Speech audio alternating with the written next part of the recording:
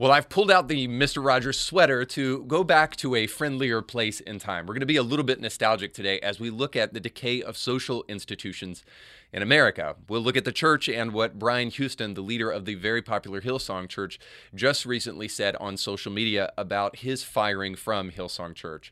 We'll also look at what's going on with the United Methodist Church and some of their LGBTQ-friendly policies that they're trying to implement.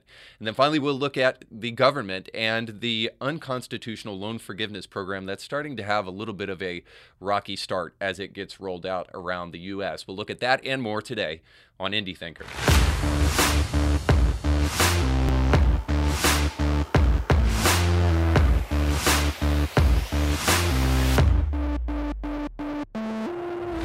Today's show is sponsored by our friends over at Anchor. If you're looking to start a business, especially right now, or maybe you just have a small business, or you're looking to grow your business, it's a difficult time to do that, and you need all the help you can get. And Anchor can put legs underneath your vision, but of course you got to get their name right. That's ANCUR.biz,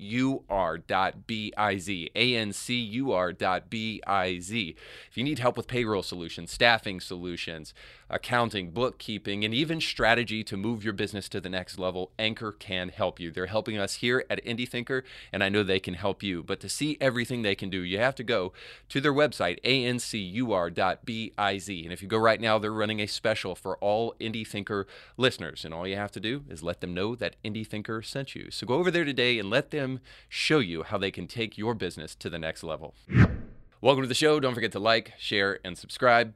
Well, as you all know, the red wave that many people predicted would come didn't come. And in fact, it looks as though everything is pretty even in the midst of a Democratic administration that has done everything it can to go the opposite way of progress, even though they're called progressives. More on that in a moment. But we're watching not only the fizzling out of what was supposed to be a red wave, but also we're watching the fizzling out of some other things, not the least of which is our electoral process. Just recently, the Arizona Maricopa County election supervisor, Bill Gates, addressed what's going on with the delay of their election results. And he said this, that there was a technical error that caused a delay at some voting centers on Tuesday. But he assured us that it was just a simple technical glitch that was corrected and not any kind of fraud or incompetence. Forgive me, but I can't help but look back on life and realize that it didn't take us this long when I was a kid to count votes for a midterm election. Now, I know perhaps voter participation is up because the consequences of elections are more dire than they ever have been. But it still doesn't negate the fact that, like, in the past, we were able to do some pretty monumental things. For instance, building the pyramids. There's a lot of scholars today that still don't know how an ancient civilization like the one they had in Egypt was able to build the pyramids. And then we have the feat of human ingenuity all the way back in 1935, the Hoover Dam that took 45 million pounds of steel and 6.6 million tons of concrete and over 20,000 workers to build. But yet in the present, we can't even simply count ballots in a timely manner. In some places, they're saying that we might even have to wait until December to hear the final results. As a kid, I don't remember sitting around the Christmas tree with anxious anticipation, waiting for an election result from November to come around. Hopefully, we can have a little bit of sympathy for those who have some misgivings with our modern-day election process, especially those on the right, when, at least if not the extreme amount of time it's taking, which seems odd to say the very least, but also things like this. The Daily Wire just reported that in Reno, which was a swing city for their elections, a camera that was supposed to be watching people as they counted ballots just blacked out. And then the election commissioner came out to tell us he doesn't know why it happened, but they'll make sure to look into it. Well, that's deeply, deeply comforting when that city became the deciding factor in an election, but yet we don't have any surveillance to make sure that everything was done according to plan. Now, a intellectually honest person would at least say that's at least a little bit troubling.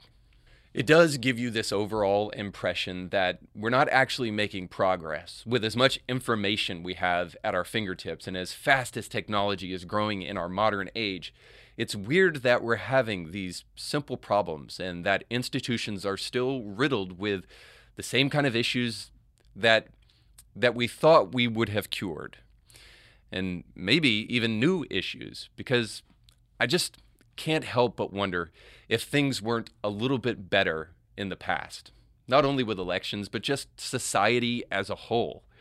Now, I know nostalgia has some issues, right? You can easily misperceive what took place in the past. You were younger and you didn't have the experience you do now, and so nostalgia is a little bit of a flawed art. But the Babylon Bee just recently released this picture, and I can't help but see the truth in it, that Batman the Animated Series was the pinnacle of human civilization. I mean, you have to admit, it was a great cartoon. Even if you don't like Batman, which, I mean, what's wrong with you? Stupid! But it does give you this impression that kind of resonates with all of us. Maybe I'm just getting older and I'm getting to the place that I'm saying more and more when I was a kid, but it certainly seems that here in the West, our civilization is in decline, and certainly American culture is in decline. And it's in decline specifically in some of our most important institutions, like in our government, like in our public education system, certainly in the media. Institutional mistrust is at an all-time high, and people aren't sure that they can trust institutions to do what is in their best interest anymore. And perhaps that's also true of the church. And so in our stories today, we're going to look at both the government and the church, and we're going to try to hedge forth a path that can help us regain some of that trust that we need in our institutions. But we'll look at that in our stories.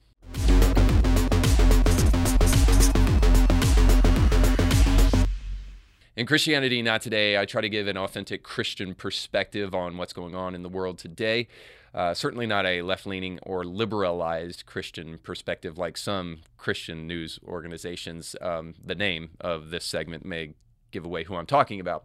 But just recently, Brian Houston, who is the celebrity pastor and worldwide leader, or at least was, of the very well-known Hillsong Church. Certainly, Hillsong was able to produce a global phenomenon with their music and with their churches that started to circle some of the largest cities in America and are still there today. But after they were riddled with scandal with some of their local pastors and then their founding pastor, the Hillsong movement has an uncertain future. Brian Houston just recently spoke out about his firing from the Hillsong movement and Hillsong Church, and I wanted you to hear that because I'm going to respond a little bit to it, but also if you hadn't heard it, I think it's worth your time. So here's that. My hope is that I could have an active role as founding pastor of our church. That's what I wrote to the board, and that's the resignation that the board were quick to accept. Sadly, in the statements and announcements made, there was enough detail to pour ultimate shame and humiliation on me, but enough ambiguity to leave people to make their own conclusions about what did or didn't happen. Frankly, in many cases, those conclusions are wrong. Now, I just want to stop real quick and talk about silent mode and how churches sometimes mimic secular culture as far as this stuff is concerned.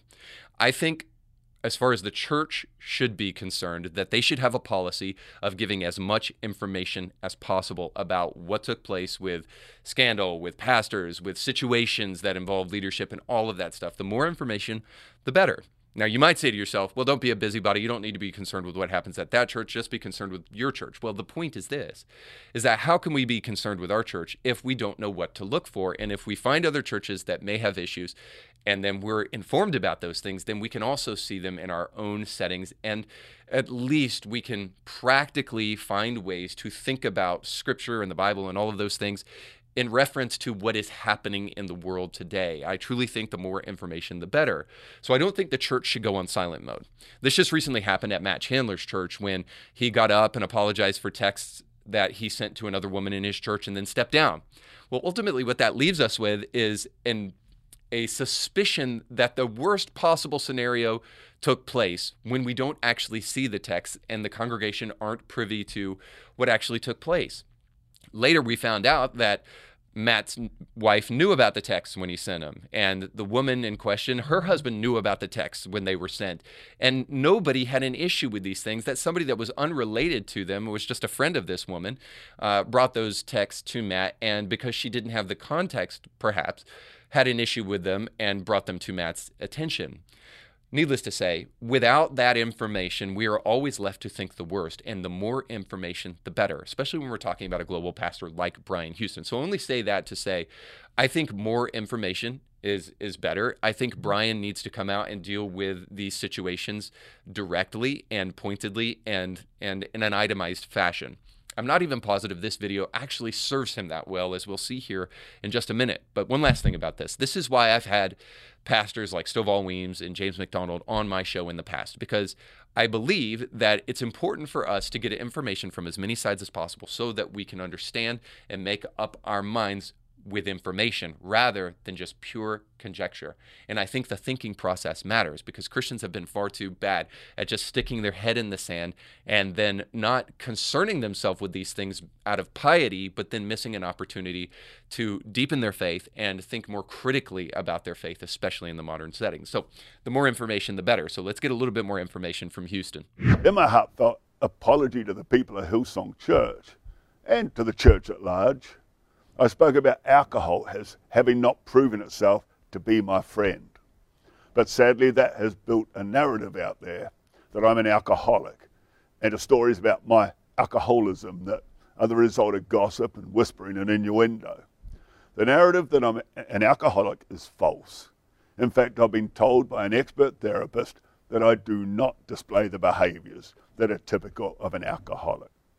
My apology was about the specific incidents of which the board are aware, incidents which were unbecoming for a minister of the gospel, and for which I'm deeply sorry. And then prescription medication. It was in the early 2000s, with my constant global travel and the stress I was under, I became dependent on sleeping tablets, which I've spoken about openly many times, including in my book, Live, Love, Lead. But let me be clear. The last time I took a single sleeping tablet was over 10 years ago. And even though I've continued to travel widely, I haven't taken even one sleeping tablet for a decade. It's not an ongoing problem. And the notorious night in 2019, where I mixed a double dose of anti-anxiety tablets with alcohol, was a one-off occasion. It happened once. It hadn't happened before, and it hasn't happened since. So I don't have an ongoing problem with anti-anxiety tablets or any other prescription medication. And I respectfully ask you to please not label me that way or blindly accept that narrative. So here's all we get in terms of cause for the dismissal of Brian Houston. We don't get any information about the women in question that said he had inappropriate behavior with them. We don't get the dereliction of placing pastors like Carl Lentz in a position of authority that clearly they didn't seem qualified for. And then we also don't get any talk about some of the past sexual abuse scandals of Hillsong Church and how those were handled.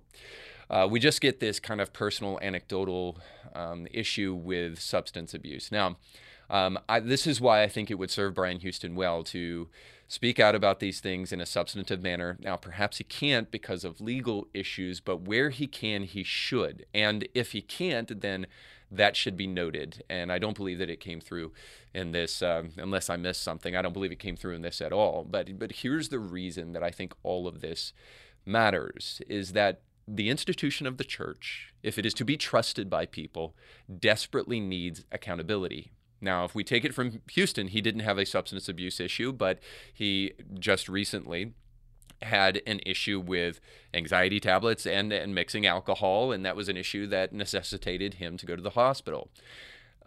So suffice to say, it does give people the impression that something is going on there. And certainly, according to 1 Timothy 3:3, if you're given to too much substance abuse, then clearly that does disqualify you from ministry. So people legitimately have a question, and I would hope Brian would would understand that. And perhaps maybe the bigger issue is this, is if a pastor is even in the position where he might mix anxiety tablets and alcohol, what does that tell you about what's going on behind the scenes? Is it possible that the pressure of being a celebrity pastor and carrying this global movement is something that God never intended for us to have? Now, far be it from me to be a pearl clutcher and just simply say that because a church is big, it must be doing something wrong. I wouldn't go as far as that, but I do think there is such a thing as too big. Now, maybe there's such a thing as too small. If we would heartily concur with that, then perhaps there is such a thing as too big. I do know this, that the fact that we are creating celebrities out of pastors is something that was never intended to happen. And perhaps the repercussions of so many celebrity pastors in the present falling and needing to dismiss themselves from their church or be fired from their church is an indication of something. The repercussions of elevating a singular person to a position of authority and praise and honor that men were never meant to have. Slowly but surely, we may find that big pastors in the Christian church are turning into what big actors in Hollywood are, people that are riddled with scandals and have lives of immorality that nobody in the church would ever want to pattern their life after. But of course, that's not what pastors are supposed to be. And it all comes back to this point. If people are to trust the church, once again, there needs to be a healthy amount of transparency and accountability, because the kind of institutional trust that people have for the church in America and around the world actually matters. If people are going to go to the church in their darkest moments and in their weakest moments and trust that that can be a place that will help them, then they need to know that that is a place of authenticity and transparency. And this is why the kind of accountability that I'm crying out for from pastors like Brian and many others is so necessary. Not because we care about Hillsong, not because we care about being, the TMZ of the Christian world and knowing all of the dirt that's going on behind the scenes, but because the institution of the church matters in society. It matters for the sake of people's soul, but it also matters for the sake of trust, so that people will know that the church is a place that they need in their life once again. And so I do think that there is a greater need for accountability and for that to be at the forefront of everything that we do as a church. So you'll see that especially in our next story with what's going on at the United Methodist Church. Just recently, according to the Christian Post, a Texas megachurch voted overwhelmingly to leave the United Methodist Church, believing that the mainline Protestant denomination is a broken institution. Now, you might ask yourself, what's going on? Perhaps you've even heard some rumblings about the United Methodist Church organization in America and things that they are doing. But just recently, the AP they gave us exactly what is going on at the United Methodist Church so that we can see it for ourselves. According to AP, LGBTQ-friendly votes signal progressive shift for Methodists. Article goes on to say the United Methodist Church moved toward becoming more progressive and LGBTQ affirming during U.S. regional meetings this month. That included the election of its second openly gay bishop. Conservatives say the developments will only accelerate their exit from one of the nation's largest Protestant denominations. For a while now, mainline denominations like the United Methodist Church have been slipping slowly but surely to the left.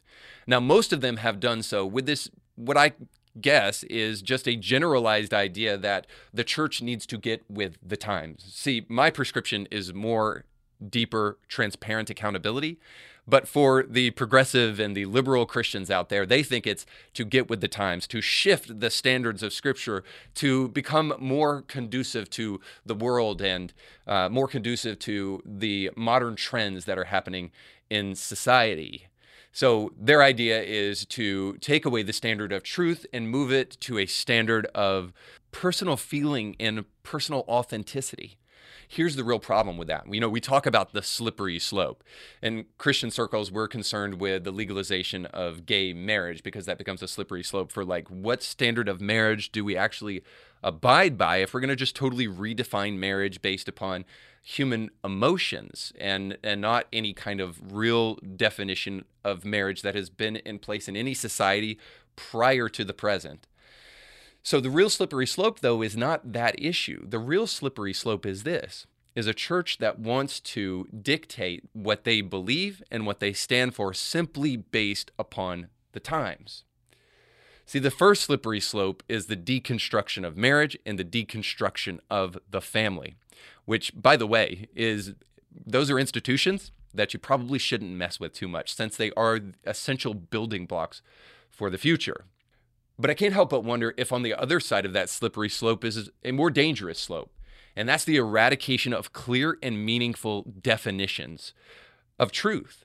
If we drift with the times, what will ultimately happen is people that are dealing with existential crisis, that are not finding hope and strength in modernity and anything that's going on in a contemporaneous society, what they'll find is that the church will not be a place that offers them anything different than what they can find in the world.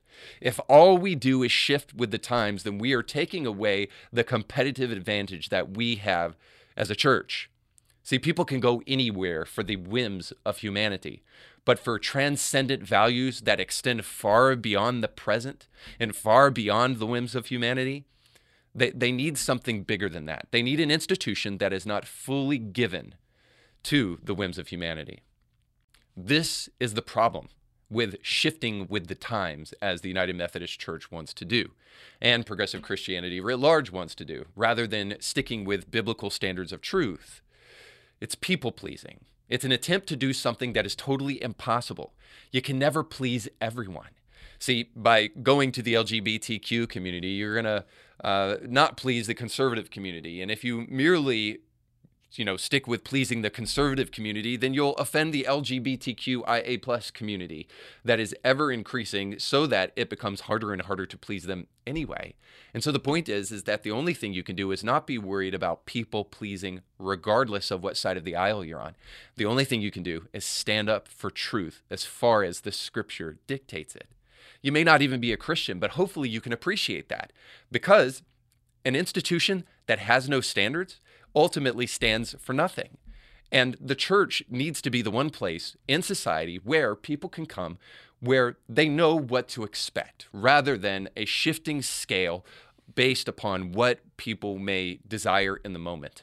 So places like the United Methodist Church and any other denomination that's purely trying to create a church experience to please people rather than to tell the truth is ultimately going to find themselves spiraling out of control in a way that neither pleases people nor God. And even if you're not a Christian and you're watching this, hopefully you understand the importance of this. Institutions need to be more dedicated to telling people the truth than what they want to hear. And that's enough. And at the end of the day, that's all you really can do, is to try to tell the truth to the best of your ability. And at least people can respect that, even if they disagree. But unfortunately, as we all probably know at this point, our governmental institution is dedicated to trying to tell people what they want to hear, but not actually telling people the truth. And this is no more the case than in Biden's unconstitutional student loan forgiveness program. People were quick to defend Biden and to defend this loan forgiveness program for selfish reasons. But it escaped people to argue the fact that whether or not you want loan forgiveness or don't want it, that it's simply unconstitutional. And just recently, Biden's loan forgiveness program was blocked in Texas. According to USA Today, a U.S. judge in Texas blocked President Biden's student debt forgiveness plan. Now, I want to read you something here in a moment, a little bit more in the article, but it's funny how the loan forgiveness program of Biden was never really constitutional in the first place. It's funny that the timing of this thing happened before the election to try to appeal to younger voters, but it's also funny that this appeal for Biden's unconstitutional loan forgiveness program wasn't heard until after the midterms. So it's funny on both ends, I suppose, that we didn't hear that this loan forgiveness program is going to be blocked in Texas and perhaps in other places. Simply because it is unconstitutional. So I forgot to mention up front, by the way, unconstitutional in that Biden just decided to do it by divine fiat, just signed something into legislation without going through the House or the Senate. And now we see perhaps why, that it was just merely a quid pro quo, if you will, to try to curry favor with voters. And I'll show you that here because the article goes on and it says this. The Texas case was brought by the conservative-leaning Job Creators Network Foundation, which describes itself as a nonpartisan organization founded by entrepreneurs who believe the best defense against bad government policies is a well-informed public.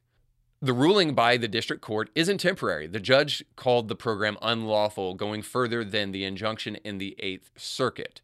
So most likely this could stop the loan forgiveness program, not only in Texas, but the rest of the nation. And so here's the issue, is if we find that our political class is just doing things merely for political purposes rather than because it's in the best interest of the people, currying votes by lying to people, which unfortunately has become the name of the game in politics, then we may find that people no longer believe in our politicians, and that there is an institutional lack of trust in the government, which makes room for people like Donald Trump to be voted for. Now, I myself am no big Trump fan, and if I had my way, Ron DeSantis would be the candidate for 2024. I'm ready to jump on many of the talking points that you've heard from conservative media lately about the issues with Trump and a continued Trump presidency, but I was never a Trumper. What I always was somebody who understood very well what Trump was about. And this is something that I heard from a very liberal Norman Lear, who is a famous producer in Hollywood, who's done all sorts of shows like All in the Family and more. And he said this, that Trump is the middle finger to the establishment. See, we may think that Trump was a comedian, that Trump fought the media, that Trump was willing to say what was on his mind. And that's why people voted for him in 2016. But actually, the reason people voted for Trump in 2016 is because he was going against one of the worst establishment candidates of our lifetime, Hillary Clinton. And people were sick and tired of being lied to by politicians. This is the only reason Trump had a chance of winning in 2016. A man that had no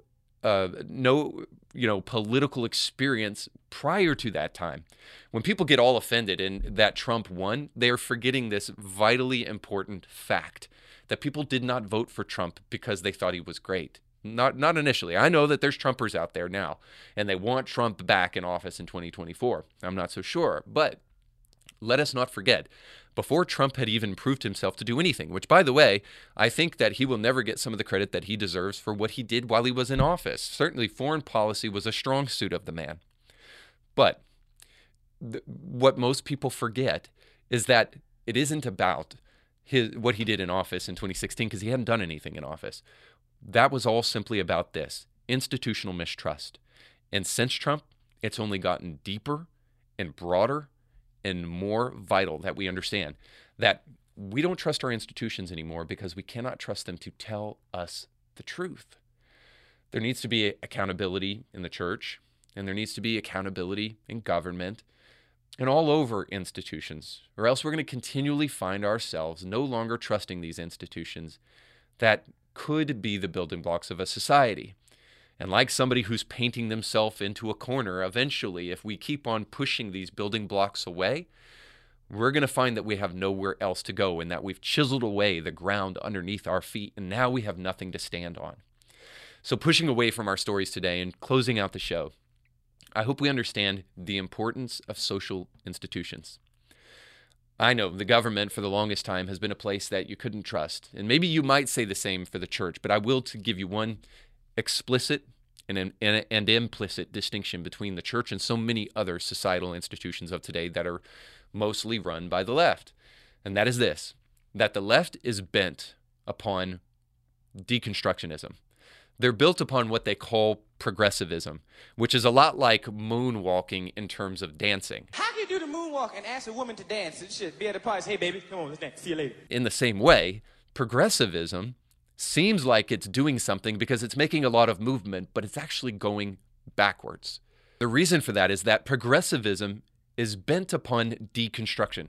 It's built upon taking our current existing institutions, removing them, and putting something else in its place, because many of them have a utopianistic idea of free will and human nature. Suffice to say, so many of the modern institutions of today are built upon destroying what we presently have and putting something else in its place. And there's obviously a need for corrective measures like that and for improvement, to be sure. But can you name for me the institutions in society today that are about extolling and upholding things from the past that have been time-tested, that bring us into the present? What institution actually is interested in extolling and upholding the virtue of the nuclear family and preserving that institution? I guess that's the question at the end of the day, is there an institution in society today that is about preservation and not deconstruction? And that one institution is the church, which is why we vitally need to restore and reestablish institutional trust in the church. In doing so, we acknowledge a greater good. Now, you may wonder, why does that matter? Well, in an age where each person's whims and personal feelings are the things that we're told we should dictate society around, it's important to understand that there is a greater good out there that's bigger than our personal feelings. In other words, the church acknowledges a transcendent truth that is bigger than all of us, and we need a society that does that. Perhaps one of those truths is that the church acknowledges the intrinsic value of the other. See, your whims are not the standard, but the fact that you've been made in the image of God helps us understand that other people matter. And it's not just about us and what we want, but that we also have to live as a society with one another, and we have to learn how to get along. Can we all get along? The church also acknowledges one last final thing, and that is this: that you were meant for something more than social institutions. So let's just say throughout all of this, and you've stuck with us this long, that you don't believe in the institution of the church. You don't believe in human institutions because they're run by humans. I would push back against that, but I would just say this. Well, then maybe you would agree with just the simple acknowledgement of the institution of the church, which is this, is that if you find that nothing in this world satisfies you, it could be that you were created for something bigger than this world. If man was not made for God, why is he only happy in God? Augustine said it this way: our hearts are restless until we find our rest in thee. See, the importance of the church as an institution is that it points us to something bigger and greater than simply what is happening in temporal society today. No wonder people are so distressed and worried and depressed and even suicidal based upon where they see the institutions of our society going today. They're finding less and less to hope for here on this earth because of the institutional corruption we're seeing before us every single day. Boy, it's almost a shame that we don't have an institution in America today pointing us to something greater than the failed institutions all around us, pointing greater than to the horizon, but pointing up towards something bigger and more important. So I just want to close by asking, is it at least possible that the restlessness we feel in society, the rise in suicide, the depression rates, and all of the misgivings and some of the aches and pains that we're having today in society, is it possible that that's not a direct result of the fact that we have given up on an institution that is dedicated to preserving institutions like marriage and the family? Have we given up on that institution, and as a result of that, we are cutting off our nose to spite our face? If so, I might encourage you not only to go check out a church, but to reinvest your understanding of what the church really is about at the end of the day. And in so doing, we might find that although it sounds nostalgic, times gone by were a little bit better because we weren't so willing to resist the church and cut off our nose to spite our face. And if that's true, well, then go to church, for crying out loud. All right, guys, thanks so much for watching. Don't forget to like, share, and subscribe, and go with God.